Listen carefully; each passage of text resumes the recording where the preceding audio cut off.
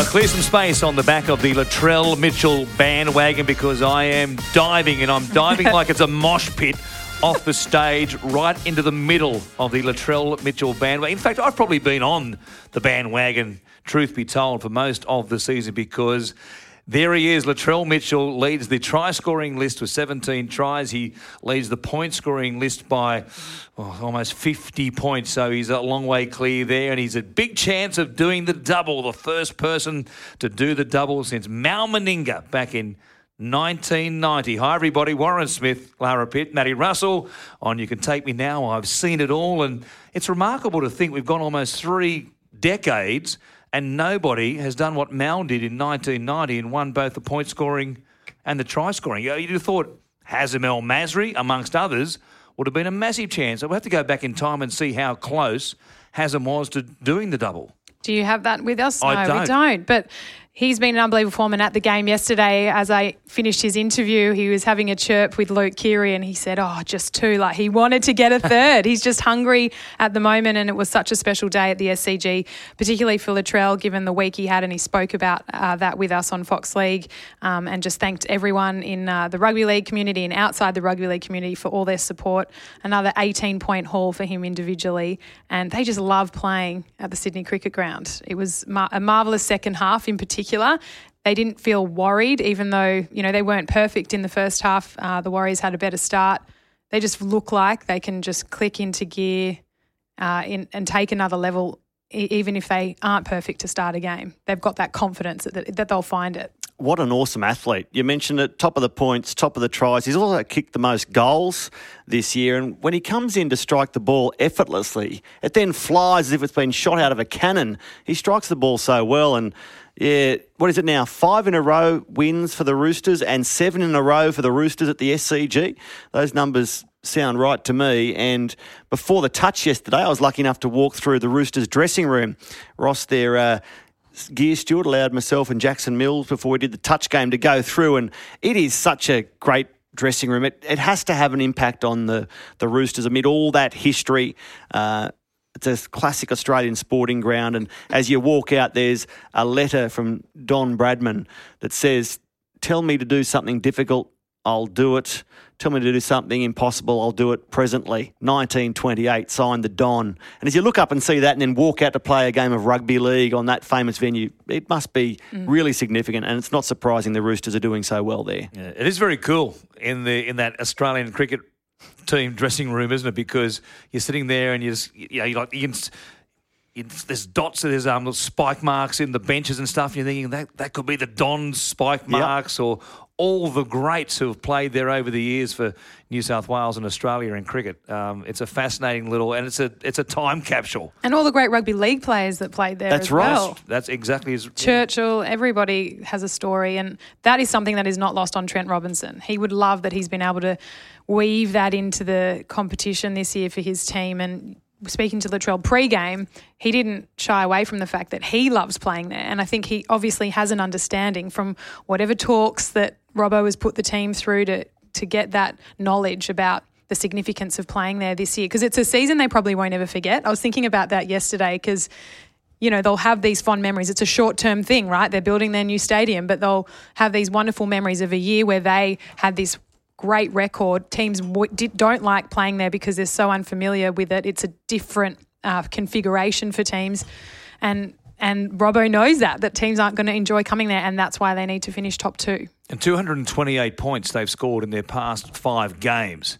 Admittedly, some of those teams, like the Gold Coast Titans and Newcastle Knights, are struggling and down in their form when they played them there, but you can only beat who's in front of you, and they've racked up some scores, some cricket scores, quite literally, against some of those teams. 228 points in 5 games, their last 5 home games. They are putting teams to the sword there, and you can just tell, even though it was tight early on and the Warriors jumped out early, you just sort of knew on that firm, fast surface, sunny afternoon, and it seems to be that way every time they play there at the moment. They've played a bunch of day games there.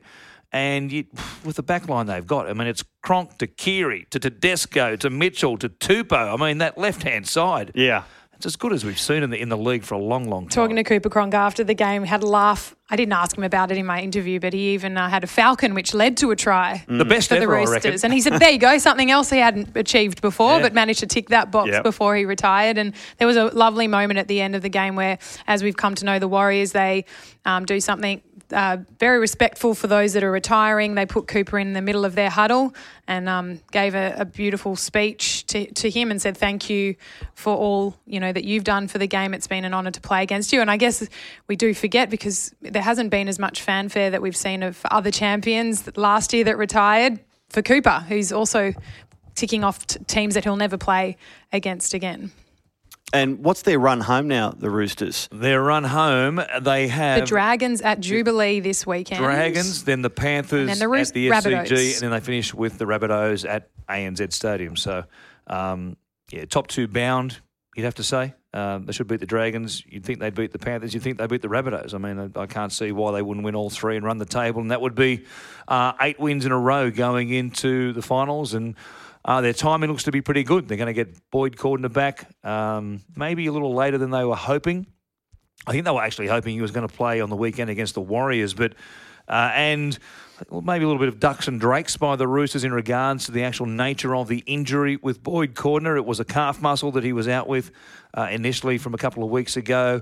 I think there's no doubt he tweaked a quad. Well, Robbo was pretty firm on it the day before the game on the weekend, but I don't know. Why would they lie? I wasn't there at the captain's run. They're the best. I wasn't there at the Or captain's worst. run. I've got to say, Robbo, tremendous fella. He was almost verging on Des Hasler-like in his avoidance of trying to answer that question the day before about Boyd Cordner as to the exact nature now of the calf muscle and whether it was the quad, and he was talking about progressions and something else and this and that and all the timing, and he was like, oh, Robbo, put the shovel down. Put the shovel down now. He's injured. He'll be back whenever. It's all okay. And the reason that coaches protect players in this instance is because I remember a few years ago, Justin Paul was at Dragons training when Nathan Brown was the coach, and Justin Paul, lovely fella, came over, addressed the media that I'm coming back this weekend. What's been your problem exactly? Oh, broken finger, but it's right to go, I'm pretty sure. Bit sore still, but okay. Nathan overheard it, came over, and as soon as the media conference was over, Poorie, you idiot, you've just told the opposition you've got a sore finger, a broken finger. What's the first thing they're going to do in the tackle on the weekend? They're going to pull the finger. They're going to bend the finger. And that is why coaches are so protective of their players, so that they don't leak what the problem is. But I can't understand it with a calf or a quad necessarily, because you can't exactly inflame that injury easily. Unless you are Sam Burgess and you're playing at a lot less than 100% fitness and you're chasing as someone paws away down the side of the field and you re-injure that quad, and who knows when Sam will be back. I mean, he might well play this week for the Rabbitohs. They certainly need him, but I don't know if there's any value in him playing. If he's going to be... You could just tell in the first half in his first stint before he came from the field, he wasn't anything like the normal Sam Burgess. He was very reserved with his carries, that intensity, whether he's a bit gun-shy off the back of the tackle on Matt Moylan, but he wasn't the same player, and I'm guessing the injury was a massive part of that. So carrying injuries into big games can be, as we've seen in the past, can be, if you get through, it's fine. If you struggle, you can be a bit of a hindrance to the team. So we'll see how Sam and Boyd Cordner and Siwa Taukeiaho, Jake Friend, I don't think Jake will be back, maybe round 25. Maybe round 25, yeah. Yeah, they're hoping that he'll be back, and then they'll have their full strength team, which I don't think they've had all year, really. They've had a number of those guys out, in and out of the squad the entire season. One last thing that came out of that game was that the Roosters got the entire squad onto the pitch for the team song at the end of the game, which, we often get access to because it's in the sheds now and we get our cameras in there, but this was something different. All the players had their families for Women in League Round come down and celebrate the song with them, and some beautiful photos to come out of that, and I just was an absolute privilege to be able to watch it myself. But James Tedesco and his two nanas were there, and fantastic. all the children running around, and it was probably a perfect way to round out a Women in League Round. That bit of nostalgia, having grown up and watching plenty of games at the SCG and finals back in the old days and grand finals there and stuff. There's still something about going to the SCG that appeals to me. But, I'd much prefer it to be in a nice, tight, rectangular stadium somewhere. Well, if they are there week one of the finals, and if it was as is now, it'd be the Roosters and the Raiders, would it, at at the SCG in week 1. Is that how what a battle that would Yeah. be? Yeah, 2 versus 3. Melbourne would play Manly, who are now there in 4th position, and the Rabbitohs are slowly sinking into the mire, aren't they? I don't even think with a 80% fit Sam Burgess, as it looked like he was only about that on the weekend, they seem to be in a whole world of trouble. They can't get their attack to sing, and perhaps it's been a little bit of a false dawn. They haven't probably put their best football together since very early on in the season. Well, having said that, let's go through their record. Their last 10 games, they've won 3. I mean, admittedly, some of those were during Origin when they had players missing and players being rested or whatever else. But, they lost to Parramatta, Newcastle, Penrith and the Tigers 4 straight games, having won, admittedly, 10 of their first 11. They were flying right there at the top of the premiership, and then they lose 4 games, and you think, well, okay, bit of a hiccup there. But then they won those 3 straight. That was a false dawn, the 3 straight. Well, it was. They beat Manly by a point. That's right. Beat Manly by a point. They beat the Cowboys. Only just beat the Dragons. Yeah. I mean, when you're looking back, the form line isn't great. I mean, the Dragons haven't really fired a cracker for a long time, and you just scraped by. Admittedly, Gareth Widdop was back in that game, but then they've gone 3 straight against the Sharks, the Storm, and then the Bulldogs. 3 wins in their last 10 games. Now they've got the Broncos this week, a huge game on Friday night. For many reasons. And then the Warriors in round 24 on the road. The Warriors are a better team, you'd think, at home than they are away, but they've got issues with injuries themselves, most notably in the hooking department at the moment. And then they finish with the Roosters at home. And that game could well be, I guess, depending on how things pan out. But they're 5 points clear, so they're going to finish either 5th or 6th. It's unthinkable. Could they lose 3 straight and miss out on 5th or 6th? I mean, I guess mathematically, quite obviously, it's a chance. But and Brisbane, if they beat them this week, will think, well, it's game on. And who knows, if Brisbane win 3 straight and the Rabbitohs lose 3 straight, they could finish above them. But that would still, there's 115 points for and against difference between those two. So, look, they're going to finish 5th or 6th. And they'll have a home final, you'd think, in week 1 as a result. But, geez, it might be one and done. How do you react when you hear experts say that the Bunnies look tired? It looks like they're running on empty. How do you reckon the bloke on the jackhammer out in Western Sydney working 6.5 days a week feels, or some professional who's got a big family and he's under the pump from the boss feels? And they've got a coach who knows how to keep them fresh. He's the best in the business, been at it for a long, long time. They've got a way to freshen up, surely, aside from being flat during games. When I hear that, it doesn't wash with me. I don't like hearing it. I think it's an excuse. And as we come towards September, you're a professional rugby league player. Your job is not to be tired. Now, maybe they will say, well, we're not. Other problems are there. And those experts who are saying we look tired and we look jaded are wrong. But I don't like hearing that explanation of a team and why they're struggling, they're tired. Well, hang on. There's plenty of people across the community who should be tired but are managing to get the job done. Where do you sit with that? I think maybe what they'd prefer people to be saying is that they're playing hurt, because it would seem that a few of them, like Sam, like Adam Reynolds, they're playing at the moment through injury. None of them want to talk about it. Sam Burgess was squirming through his post-game interview with Megan Barnard when he was asked, how's he feeling? And he doesn't want to talk about the fact that he's probably busted, but he's trying to do the best for his team and be out there. I'd rather have someone say they're playing hurt than they're playing tired. If someone said about Matt Russell, oh, he's tired, but I'm hurt, I'd say, no, I'm bloody hurt. I'm not tired. I'd take that as an assault. But all players, they feel like they're tough, and at this time of year, that what they will say is everyone's playing with injuries at this point of the year. Maybe some are worse than others. What rings in my head is before the Origin series kicked off, Wayne Bennett was asked about the number of stars he had playing Origin, and his equation was simple. If you have 4 or more players playing State of Origin, it's a tough ask to win this premiership.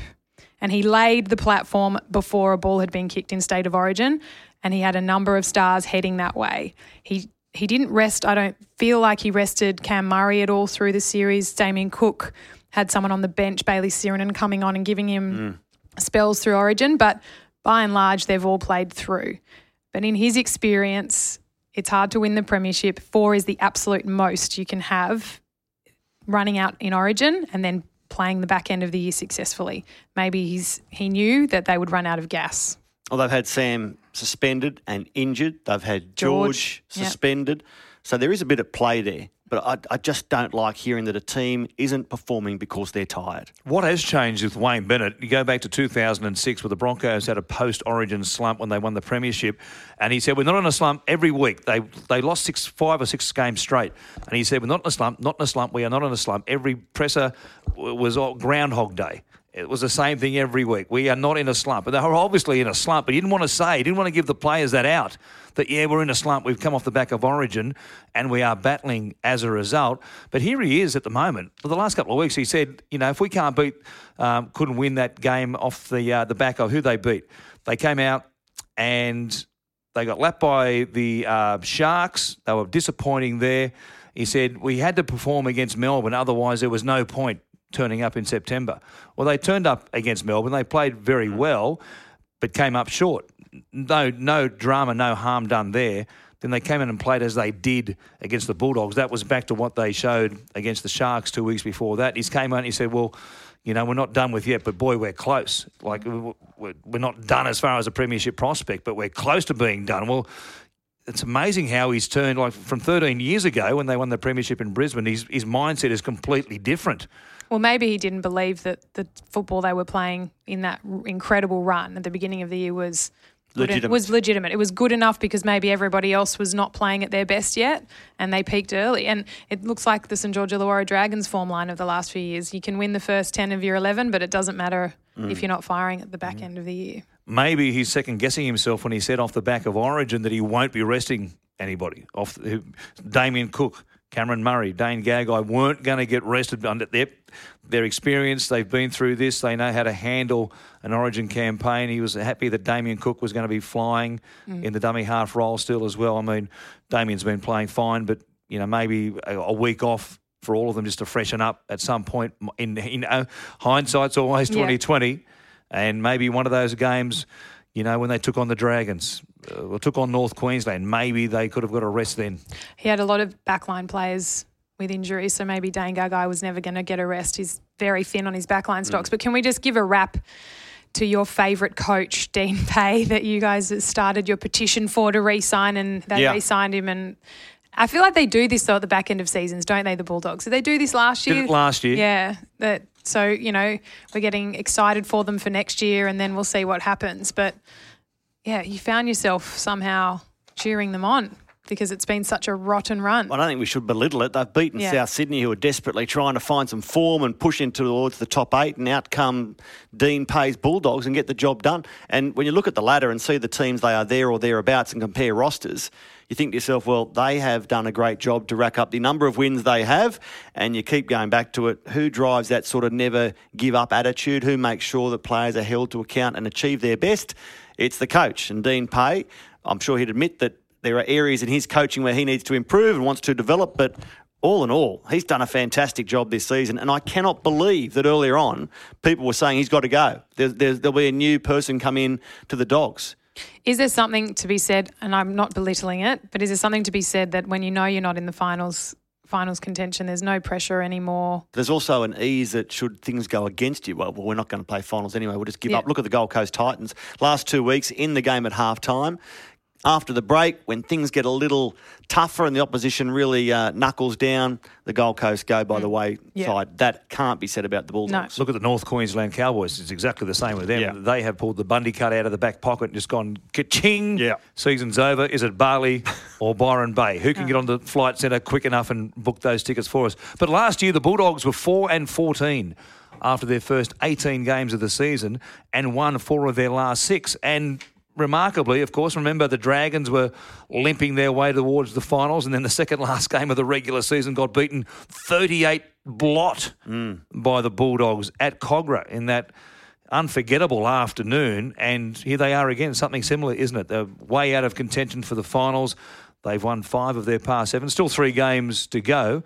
We'll see if they can keep the momentum going. But it's changed expectations, and that's probably why Dean Pay was under the pump as he was at the beginning of this season, because expectations, if they'd gone through the rest of that season last year and won one of their last 6 or 7 and won only 5 games for the year, expectations would have been really low on the Bulldogs coming into 2019, but those 4 wins in the final 6 games last year changed expectations, and what they're doing now will change expectations again going into 2020. They've had 8 wins so far this season, the Bulldogs. The team in 8th, Cronulla, has had 10. So they're 2 wins outside the top 8. Yeah. They don't really have anybody coming off contract at the end of this season. I think Michael Leisha is one of them.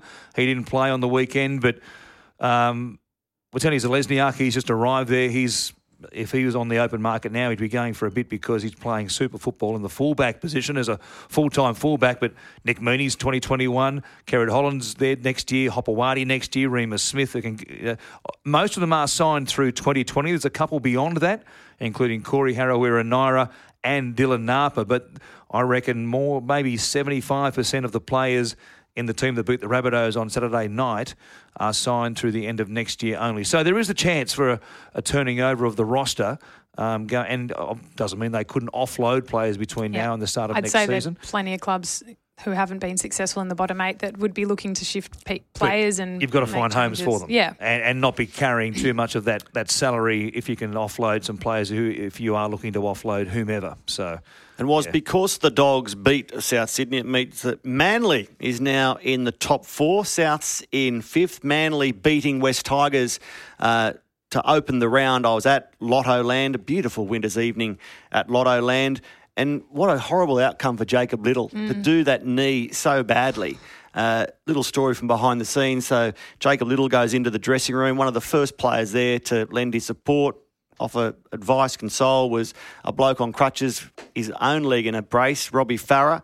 Next one to be there, Josh Reynolds, another of the hooking options for West Tigers. And Josh came out to be with Jacob's partner, who was distressed by the injury. And Dan Talentire, their media man, who's a listener to this podcast, he was sensational as well, bringing the information straight out and saying, look, sadly, I think he's done all 3 ligaments. It's really, really bad. He's going to which is a Slade Griffin type situation. He's going to call some family and friends. Do you mind giving him the time to do that? So I said, look, how about I go back and report that it's a really, really significant, serious knee injury without speculating that all 3 ligaments are blown out. There could be structural damage aside from that as well. So the Tigers handled that situation really, really well. And it was great to see so much support for Jacob, who had only just come back in and then suffers that injury after suffering shoulder and sternum problems in the past. So the wash-up of all of that is clearly the result went against the Tigers. They're gone now in terms of the finals race, you would say. But Josh Reynolds is on the record as saying that he'll play this weekend at Campbelltown, where you're going. And there's another storyline. Josh Reynolds, the big money signing at the Tigers, so prominent in the injury of Jacob Little in terms of assisting him, who ultimately will be the man to benefit from him and return to the NRL this weekend. And what will that mean as far as Josh Reynolds is concerned with his tenure at the Tigers and all beyond? Is he going to be a Tiger in 2020 he's out now for as well? a 6 to 12 month injury, Jacob Little, isn't it? It's a long term. It's a long. I would have thought it a year. Yeah, a year. Slade Griffin hasn't played this season. He won't play this season. So there are 2 elements. One, that Josh Reynolds could all of a sudden play hooker for West Tigers next year as their starting hooker. He could have a really strong finish to this season, put himself in the shop window and make it easier for the Tigers to say, okay, Josh, well, Club A has an offer. They were impressed by the way you finished the season. Off you go. We'll subsidise some of your contract and everyone's a winner. So watch this space, but it just makes the last few games for the Tigers even more intriguing, given that Josh Reynolds will get some NRL at long last. You would think Josh Reynolds is a natural fit to jump into the number 9. I mean, his career began off the bench as a backup number 9 at the Bulldogs, and you'd think the type of play he is, he would handle defence, in the middle of the field. I wouldn't have any issues with him. I don't think defending in the middle of the field on a regular basis, given his speed, jumping out of dummy half, it would seem to be a bit of a natural fit. Of course, that game management side of it, you've got to listen to a playmaker on either side of you and know who's going to get the ball, who you want the ball to go to, and can you, look up at a defensive line while the tackle's being completed. Are you counting numbers? Can you process all of that and work out which direction we should be going? Should I be running? Should I be kicking here? Can I kick regularly out of dummy half? Can't imagine why he couldn't do that on a regular basis as well. It just comes down to what he's costing you on the salary cap, and I guess like a money ball situation. If you're familiar with the theory in baseball is trying to get the most out of your salary cap or your 25 players that they have on the roster in a Major League Baseball team, and trying to best utilise the production of the team. Can you better spend that money? Can I find a dummy half who can give me something like Josh Reynolds would give me out of dummy half, and pay him half of what Josh Reynolds is earning, and have that to spend elsewhere on the roster? So that's part of the reason I'm looking forward to seeing him jump around Campbelltown this weekend. Against it'll be great. Newcastle. Slapping his hands, he'll be yelling in his teammates' ears. It'll be energy plus from Josh Reynolds, and And look, they look done as well because they're 2 points outside the top 8. It's not completely over, though. They're It's the not- same as no. Newcastle. Newcastle and the Tigers, that will decide. The loser of that is done. Barley or Yeah. Byron Bay. Yes. But the Tigers are minus 64 Yeah, on for right. and against, Yeah. which is like another loss again. So they're 2 points out of the top 8 behind the Sharks, who are on 22. The Tigers are on 20 down there in 11th position. But that minus 64, the Sharks are plus 8. So they're 72 points for and against, which they have to make up in 3 games. It's almost like another loss. So even if they finish on equal points as the Sharks, it's hard to imagine they're going to make up that difference. The Sharks aren't going to implode to the point that they, give up, 50 or 60, you wouldn't think, or the Tigers aren't going to win by 50 or 60, total over those next 3 games. At this point, the Knights and the Tigers are cheering for the Cowboys to beat the Panthers at 1-300 Smiles this weekend. I'm also doing that one. If they can do that, then the winner of the Knights West Tigers game can be up on 22. So, yes, basically, if Panthers win, though, it's all the more difficult, basically. Yeah, it is. There's no question about that. So, yeah, they're very much odds against now, that both the Knights and the Tigers. The Knights in a slightly better position because they are plus 15.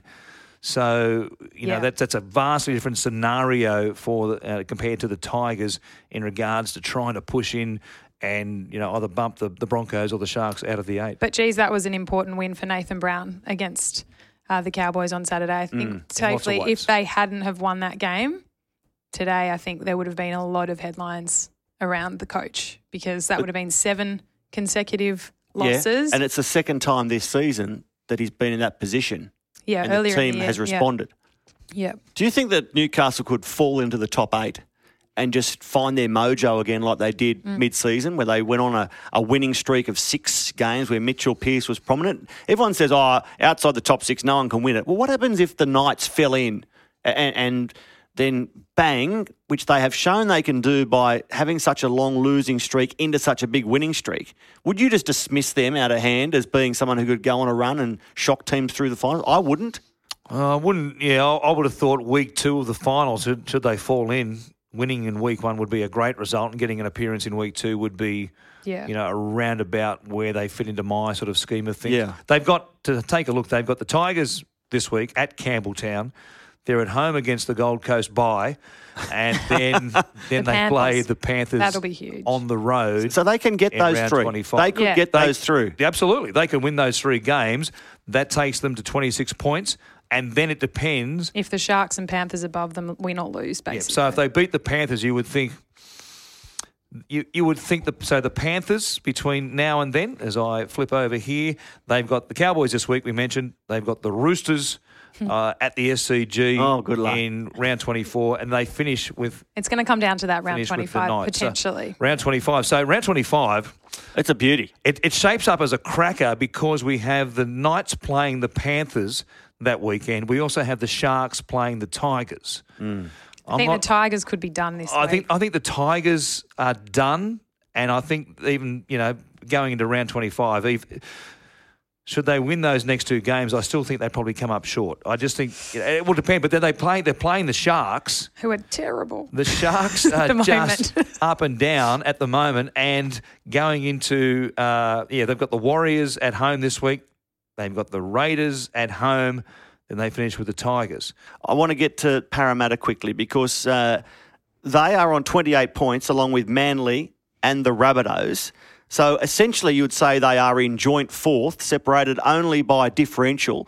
They trail the Rabbitohs by 24 and they're about they're 41 on the differential behind Manly. Over 3 games, they'd be looking to make that up a little bit. I watched Mitchell Moses have a hand in 5 of their 6 tries. Now, it was against the Gold Coast Titans, but he had 3 sublime try assists. He put Manu Ma'u through a hole for 2 other tries that were finished by someone else, so he doesn't get the assist, but he's contributed to 5 of the 6 tries. He nailed every conversion, some of which were difficult. And I said to a few people on the plane home, I won't reveal their identity, how good Mitchell Moses? And they said, yeah, but it was the Gold Coast Titans. He was fantastic. He went to the line, he put his body on the line. Will Mitch do that for the next 3 weeks into the finals and through the finals and really say to the rugby league world, Parramatta has a real deal number 7 consistently? Well, they've got the Bulldogs this week. Then they've got the Broncos on the road in round 24. They finish with a blockbuster against Manly in round 25. So, see, there's another one. That could be for a top 4 spot. Let's just say the Eels beat the Bulldogs and then the Eels beat the Broncos up there at Suncorp Stadium. They've got issues with suspensions and trying to find a halfback at the moment. Jake Turpin is suspended for the next couple of weeks. So, I'm presuming they would take the early plea for the whooshka he produced the other night. And then, so he won't be available, I don't think, until round 25. Tom Dearden re-injured an ankle over the weekend playing Intra-Super Premiership up there in Queensland. His season is done. They're looking for a number 7 suddenly. Anthony Milford might have to go back and play in the halves and Darius Boyd go back. And they reshuffle somebody for 5'8". I don't know. We'll see what they do in regards to the next couple of weeks, the Broncos. So let's just say Para win the next couple. Yeah, I mean, there's every chance. Manly against the Eels in round 25 could well be for 4th position on the ladder. There's not much between them as far as for and against. There's 41 points for and against. So if the Eels were to win maybe comfortably against the Bulldogs, I don't think that could, that's not on the cards at the moment. I think the Bulldogs are in that game well and truly. Yeah, but let's just say the gap doesn't grow. If Manly win the next 2 games, and they've got the Raiders this week, that will dictate everything. So again, if we're going on ladder position, say the Raiders win that one, it's down there in Canberra, and then Manly have the Melbourne Storm in round 24. So there's every chance that game. Maybe by that stage, Parramatta is in 4th position. That's right. And Manly are trying to win to get back into 4th. And I love what the Eels did. They went to the Gold Coast on game day. I spoke to Mark O'Neill about it. They'd had some bad losses, especially last season, but this season included. They'd had some games where they thought they were really in contention to win it. They went there and performed limply. So they said, right, we're going to the Gold Coast on game day. It's all business. We're no waking up and going to the beach or a flash Gold Coast cafe. We're not on holidays in the morning. We are flying on game day, going straight to the ground. It's a job, all business. And they did it. So because their home record's 8-2 and their away record's 5-6. That's right. They were 4-6, obviously. Yeah. And they mentioned 3 or 4 games to me where they had been really disappointed with the team's performance. So rather than going, as is the way with most teams, arriving the day before the game, sometimes 2 days before the game, they went on game day, mix it up. I love grumpy Brad after the game. Did you read his comments? No, what did he have to say? It wasn't good enough. Well, because they missed a lot of tackles still. Yep. They had a lot of errors, the same amount of errors as the Titans. Was it 13 each on the night? And a lot of penalties went against them as well. So he's not letting anyone get carried away with the performance. And he did say Mitch Moses obviously ran the ball more and had a great game, but those were the opportunities that were presented to him, so he should take them. Yes. And when he plays like that, the whole team gets a lot of confidence. Yeah. And while they won 36 points to 12, it's hard to be too critical, but with that for and against in mind, and given how bad the Gold Coast Titans have been since the sacking of Garth Brennan. Thank goodness they sacked Garth Brennan, because can you imagine had Garth been in charge, how bad they'd be going now? I mean, honestly. And now next up is the Melbourne Storm in Melbourne, who will be in some kind of filthy version of a mood because of what happened. We haven't even talked about the match of the round. Really. We'll get to that. But seriously, there's some boxing bouts that don't get sanctioned. You can't have some we need to stop giggling. Big fat 60-year-old out of the pub fighting a fit and firing Jeff Horn. That would be the end of the Australian boxing scene. They don't sanction those. They're not meant to anyway. Can the Rugby League world sanction right now a cranky Melbourne at Amy Park, top of the ladder, against a down on their luck, don't want to be there Titans, bottom of the ladder? Over to you. Yes or no? Do you sanction this fight? No, I think it's like Justin Hodges and the bloke Hodjo fought at his last fight. Did you see that bloke? Yeah. Honestly, I mean, that's what I meant. I mean, how do some of those fights get sanctioned? I'm saying if I'm the Victorian Boxing Association, and I'm saying, the Gold Coast Titans, you're not fit and worthy of playing against the Melbourne Storm this week. You guys can go to Bali early. I think, does Victoria still ban cage fighting? I think they do. So let's hope so. If they ban cage fighting, it's banned everywhere, isn't it? I don't know whether I think Melbourne Titans might be banned this week. You can have UFC in Melbourne. Can you? Is that? Oh, I don't know. Yeah, they've changed their ruling. I don't know. Someone's going to correct us anyway. I know. Don't worry. I only know that because I know of somebody who flew down to Melbourne to see Ronda Rousey fighting, and when she got they lifted it by then. When she got beaten by whomever. Yeah. Anyway, I wouldn't be sanctioning this fight. I wouldn't be sanctioning Melbourne Storm versus the Gold Coast Titans. The Victorian government lifting the ban on cage fighting in 2015. Oh Warren. my God, I can't believe that. So that's what you were busy doing. You just checked it up. Yes, I checked it. So they lifted it, and that's why they were able to have that big UFC fight down there at Docklands. So the Storm against the Titans. Let's go ahead this weekend. Let's talk about the Storm and the Canberra Raiders, who, true to Ricky's words, who last week we were discussing that. We were talking about Ricky saying, if we were playing the grand final next week, I'm very confident if we were playing Melbourne in the grand final, I'm confident we could beat Melbourne to win the premiership. And they went down there. They gave them 18 points start. It's unthinkable that Melbourne coughed that up. Do you think that was what Ricky was thinking when a second player was sent to the sin bin in the first half? Do you think he actually, in that moment, still remained confident that they could come back? Because I'm sitting there watching it going, this game's ruined. The Raiders are going to run out of steam. There's no way they can, overcome an 18-0 deficit against Melbourne in Melbourne. And I'm cranky at the game because I didn't, whilst it was what it was, they were sin bins, but you just wanted it to be a contest. And I thought, they're going to just run out of puff, the Raiders, because when you have to defend for 20 minutes of a first half with one man down, it's going to catch up with you. But I could not believe. I'm driving back. Hannah and I are in the car on the way back from Newcastle down that M1 glorious drive back, and we were just sitting there going, terrible, they're going to lose, 18-0, blah, blah. And then just watching that comeback. I wasn't watching, of course. I was just listening to the dulcet tones of the commentary, and Hannah was watching it on a Fox League app. And they won.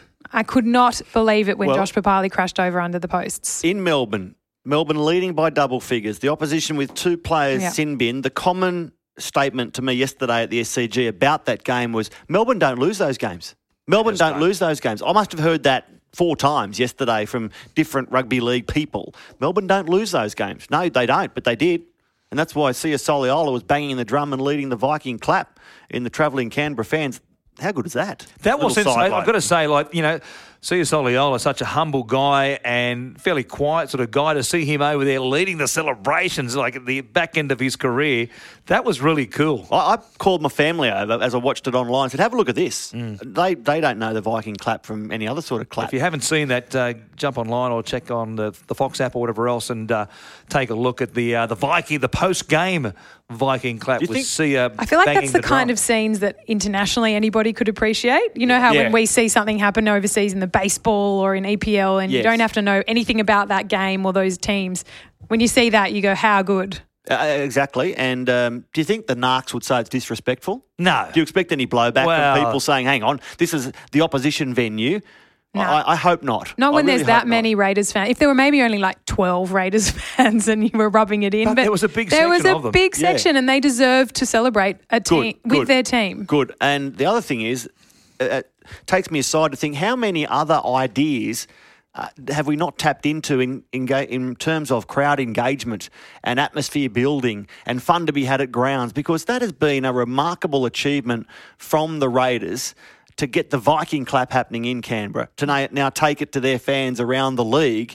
And you can't tell me that there are some people going to away venues hoping the Raiders win as a Raider fan so they can get involved with their own Raiders clap. I think it's fantastic. We need some more songs. If we had symposiums at each club to try and work out how we can better engage fans, like using the Viking clap as an engagement, I reckon it would be a good move. Well, if I was in charge, if I was the CEO of any of the 16 NRL clubs, I would have prizes every week for like best fancy dress and whatever else, people coming along and really getting into it and becoming regulars that people look towards at the game, which you see in American sport quite a lot. There's always people who are in certain sections and they wear the crazy gear, or I know in the AFL there's the crazy Geelong fan who he's right out there. He's dressed up every week, but you always see him on the coverage. Or it's Joffa for Collingwood, fans like that. I mean, we don't quite have those regular. There used to be Brian. Remember the old Roosters fan? Yes, Chook. yes. He was always doing the spirit fingers and he had the rubber chook, Yes. The washing glove. head. That's right, the washing glove on top of his head looking like a rooster. We need more Brians. Aaron Wallace. We need more Aaron Wallaces. Who was there yesterday cheering on his chooks? Shervo showed me at the baseball that you'll know about was a player, a man who in the full body lycra does a lap of the venue and someone out of the crowd can race him with a head start and the freeze. The freeze, Yes. which has been adopted by an NRL club. I should have researched. Yeah, who does it? Somebody does it. Not the Bulldogs. I've seen it. I saw it this yes, year. it's been picked up by an NRL Maybe club is it as the well. Bunnies? Was it an ANZ? I was going to say Parrot. What should I Google? Rubber man running around. But someone I gets love plucked the out of freeze. Now, the if you freeze haven't is seen fantastic. it, this guy is I'm guessing he's Olympic caliber because he can really smoke it around. Just think Matt Shervington in full body lycra. Shervo. So what we need is Shervo on his days off when he's not here and hosting Fox League coverage from the Clive Churchill studio. He needs to be out there in the full lycra, which would be a big hit in itself. Oh, wouldn't it? Was. Just think back to Shervo and the lunchbox. I mean, I wasn't going to go that specific. Made a massive name. Lara's applauding. Made a massive name for himself. Shervo and we'll give him the goggles because the freeze in baseball runs from foul pole to foul pole. Yes. And a punter out of the crowd who can run. With a head start. Yeah, they don't get people in mobility scooters out of the crowd to run against the freeze. They get people who can scoot a little bit, but he gives them 40 or 50, some stupid amount head start and mows them down. It's quite the sight. I'd love to. I want to research the freeze. Has he ever been beaten? The freeze? No, the freeze is undefeated. But there was one where it was a photo finish. He almost didn't get there, and the crowd was roaring. And again, I'm thinking people would go to some baseball game just to see the freeze. Yep, I'd go to see Shervo or hope to challenge the freeze. I would too. Beat the lunchbox. Can you beat the lunchbox? Stop it. Okay.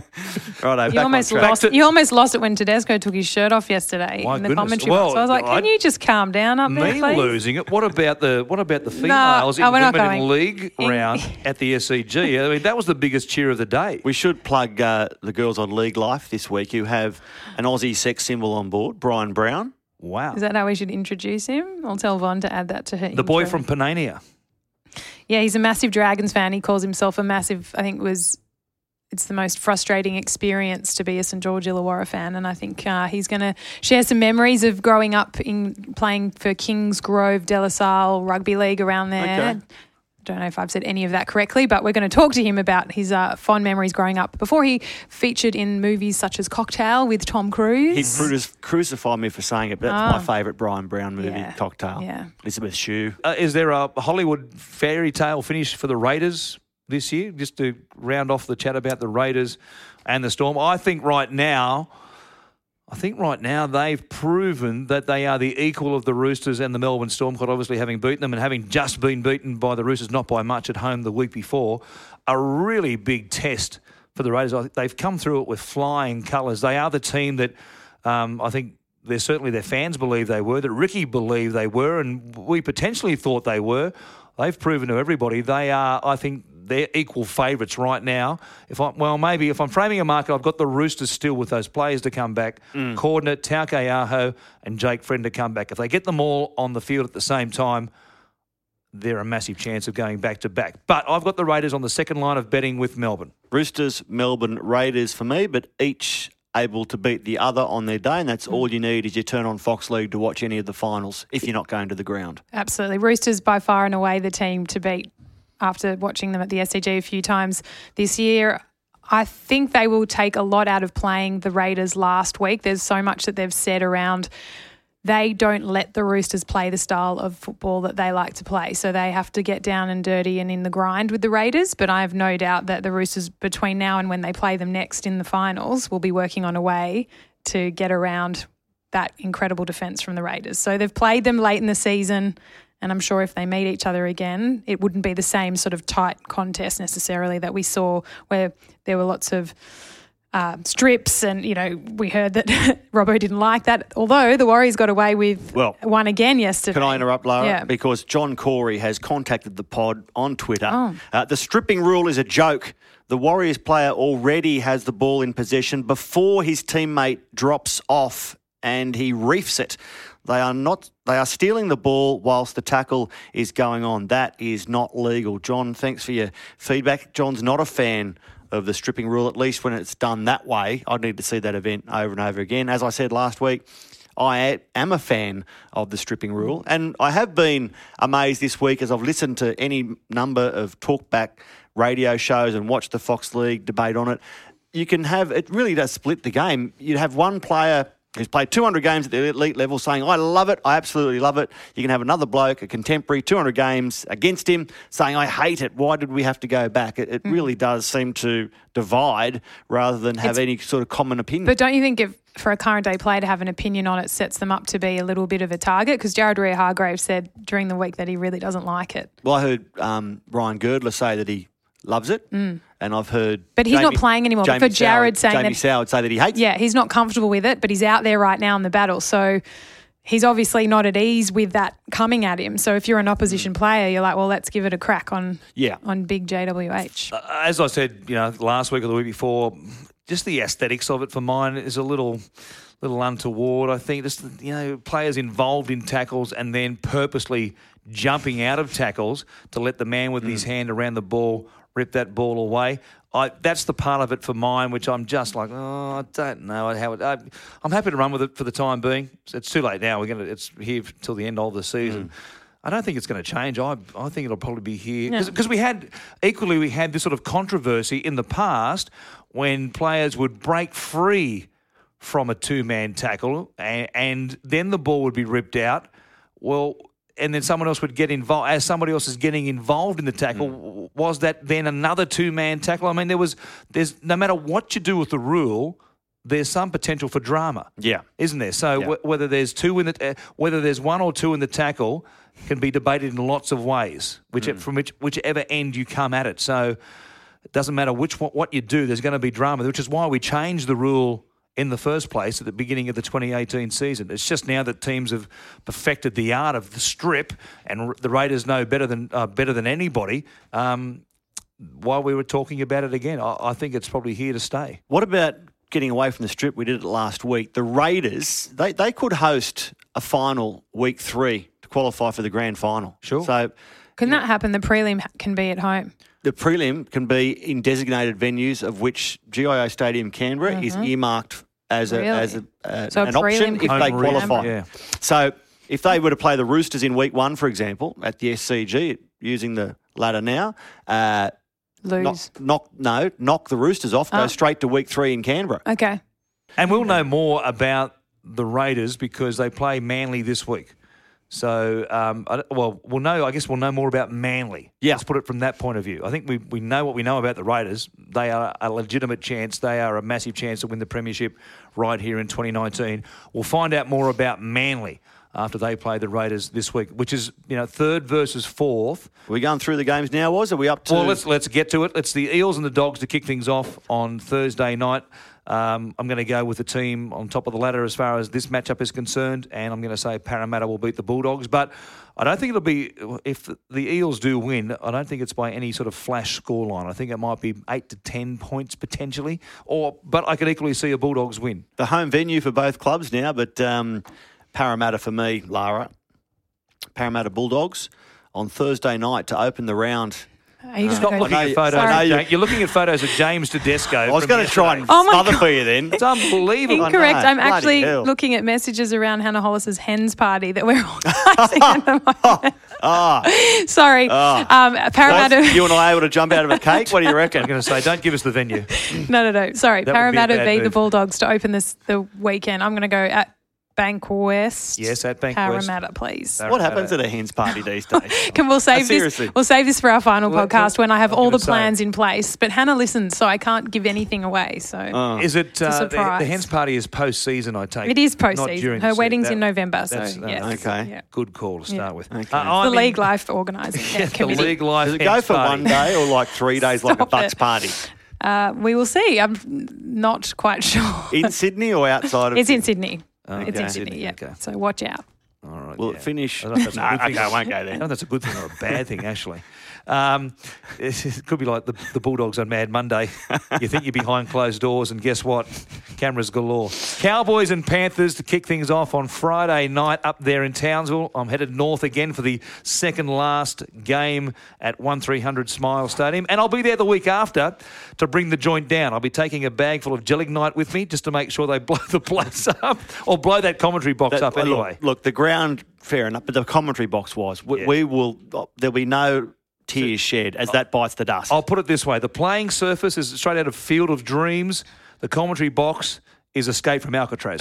That's a very good way to put it. It's horrendous. It's not even as big as an Alcatraz cell was. No, it's not. It's not. And it smells just as bad. It smells like there's a toilet in the And corner. the moths are plastered against the window. I was pleased to report that Lottoland doesn't stink as badly as it used to. They must have freshened it up there. Really? Yeah. But they haven't improved the windows, No, have they? no, but it doesn't smell. So every time I go there, I get a bad back from bending over trying to No. see out the window. Okay, Cowboys v Panthers. Who are you going for? Panthers. Too Going much for to the lose. Panthers. Too much to lose. But I thought the and- Panthers would beat the Broncos. Well, you thought wrong. Anyway, What as blunt as that? That's brutal. I can't tip them ever. I get it wrong all the time. They're my bogey Panthers? team, but I'll go Well, Panthers. you know, the They'll probably Cowboys- lose now. Cowboys have been stinky for the last month. Yeah, haven't Panthers they? win that. Stinky. I'm going to say the Panthers win that one. Broncos, Rabbitohs. Boy, this is a. I'm going to say the Broncos at home will be favourites, but Without players. with players missing, Pangai suspended. Or does he? I mean, he hasn't taken the plea as yet, has he? He's got until tomorrow. But he definitely can't be take playing the this plea, doesn't he? week. Or at least until sometime today to take the plea. Missing a halfback, dearth of options there. They let Nicarima go at the middle of the season. We said when that happened, we said that could come back to bite them, or maybe it's biting them right now. The Rabbitohs, though, they've got their own issues as well.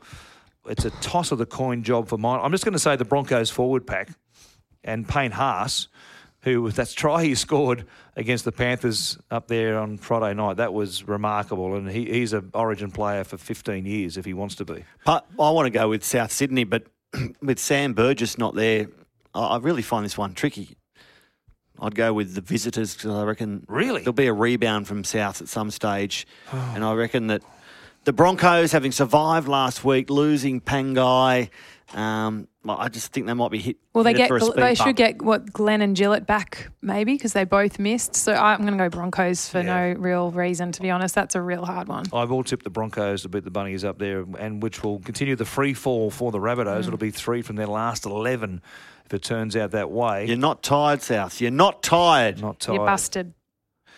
Saturday, Super Saturday, right here live on Fox League. The Sharks and Stop the Warriors that, Matthew. at PointsBet I'm Stadium. at PointsBet Stadium for this one, for this cracker. I'm going to go with the Sharks, I think. The Warriors are finished. They've got nothing in the tank.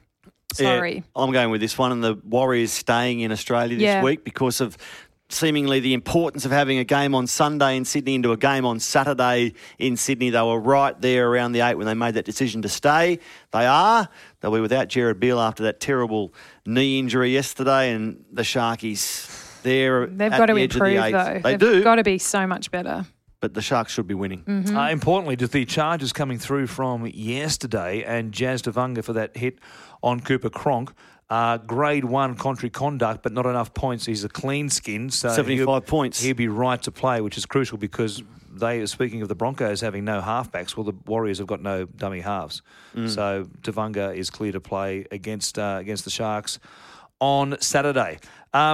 Tigers and Knights, as we've spoken about, this one at Campbelltown Stadium, second game on Super Saturday. I think the Newcastle Knights. Yeah. I think that was enough to get their mojo confidence back. I'm going to go with Newcastle. Yeah, I mean, Josh Reynolds stepping in for Robbie Farah and Jacob Little, but the Tigers, they are the team we thought they were all season. They won those couple of games in a row, but in reality, it was against it. Well, in round 19, these two teams played, and the Tigers beat Newcastle up there 28-26. So as recently as that, the Tigers were too good for Newcastle. I just think now Newcastle, maybe off the back of that win. That was Robbie's 300th, and he scored a try. That's true. And when the Knights find a bit of form, they usually carry it for a few weeks. They are streaky. They are hot and cold. When they are cold, they're awful, and they're awful for a bunch of weeks in a row. When they're playing well, they tend to play well for a little period as well. You can break their season up into definite patches. I'll say they beat the Tigers down there at Campbelltown this week. Last game on Super Saturday is the Dragons up against the Roosters. This one at Netstrata Jubilee Stadium. Had to second guess myself for a moment there to work out whether that was Wollongong or Cogra. It's Cogra, but the Roosters to win that one. So Lara Pitt is at PointsBet Stadium at 3 o'clock for the Sharkies Warriors. You've got the very short journey to Cogra to watch your Dragons go around on Saturday night. Of course you'll be there, won't you?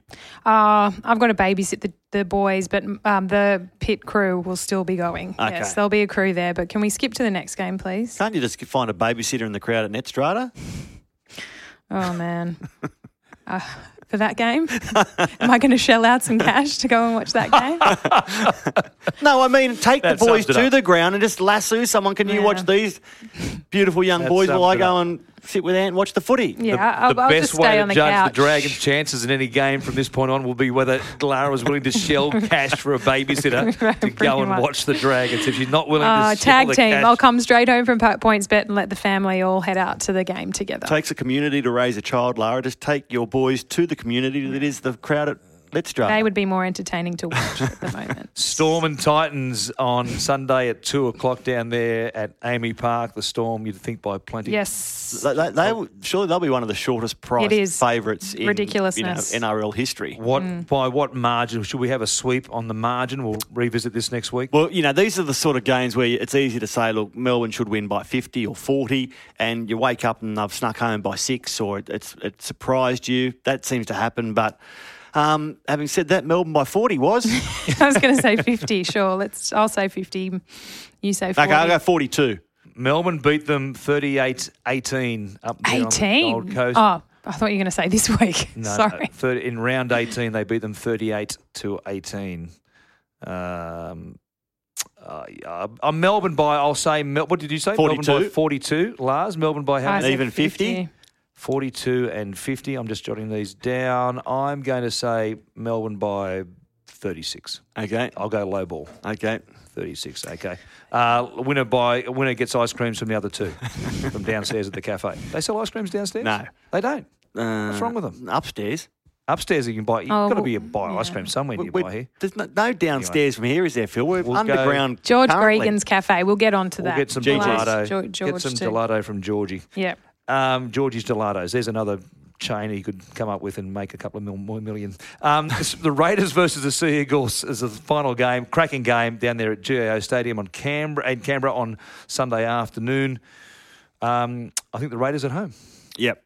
I think Canberra at home in front of what should be another big crowd for them off the back of their Melbourne victory. Canberra just a little bit too resilient at home for Manly in what should be a belter. Oh, I think it's good they've got the long turnaround because it's been 2 huge weeks to play the Roosters, to play Melbourne. But I think I will go for the Raiders can back it up with a win. But I don't think it's going to be an easy game. This one is another really tough game for them. So, that's a hard one. That's a really hard one. That's a great game. Yeah. It's looming as a fantastic game on paper. Terrific way to finish off round 23. We only have 3 rounds left between here and the finals. It's come around pretty quickly, hasn't it? I think it has. I haven't had the lull this year. I feel like it's gone. The post-origin lull. No, I didn't have the lull. It's normally it drags on, but this year for some reason, and there's always interest in the, who's going to finish in 7th or 8th. And, given what we've seen over the past couple of weeks in this race and the teams who are outside the 8, I mean, the Panthers are 10 and 11, the Knights are 9 and 12, the Tigers are 9 and 12. Can you imagine if the idea at the start of the season was implemented that we would have it wasn't going to be implemented this year, but 2020 and beyond. There would be a wild card weekend, and we'd have 7 versus 10th and 8th versus 9th in week 1 of the finals for the final 2 spots in the premiership. Right now, that'll be the Broncos versus the Knights, and the Sharks versus the Panthers. Honestly, I mean, that was the worst idea. Before you even get to the 8 for the finals as we know it now. All for the, supposed idea of avoiding dead rubbers. That'd be like playing, the bottom 6 to decide final rankings. Exactly. So There's an idea. I mean, this weekend, here we are in round 23. The Eels-Dogs is a live game as far as the top 8. Cowboys-Panthers, Broncos-Rabbitohs, Sharks-Warriors, Tigers-Knights is still a live game just as far as the top 8 is concerned. Dragons-Roosters, Storm-Top. Right? I mean, there are no dead rubbers this weekend. So what was they talking about as far as their reckoning, their reasoning for what their description of what they describe as dead rubbers? Under their reckoning, they'd have said Eels-Bulldogs was a dead rubber because the Bulldogs perceivably can't make the top 8. Or the Cowboys-Panthers would have been a dead rubber under that reasoning. It was absolute semantics and rubbish that they came up with to try and... As long as you got one team in finals calculations, that is enough to hang a game on. Of course it is. As the Bulldogs showed against the Dragons last year when they beat them 38 blot in the second last week of the minor premiership. That meant a lot to the Dragons. Remember that one, Lars? Far from a dead rubber. How good's this week going to be? Should we put a score on this weekend? Let's do that. Where were the kids in round 24 last year? I think I was sidelined. Hiding in the cupboard because Mum and Dad weren't looking for someone to kick. I worked sideline. I worked sideline for that horrible last few weeks. I kept getting the Dragons games. They lost the Tigers, I think, as well. That was when Remus Smith had a beaut game, wasn't it? Let's just go. Okay. Who did it for the Bulldogs? Thanks a lot. That'll wrap it up. Fascinating weekend coming up. Great chatting. See you next week. See you next week.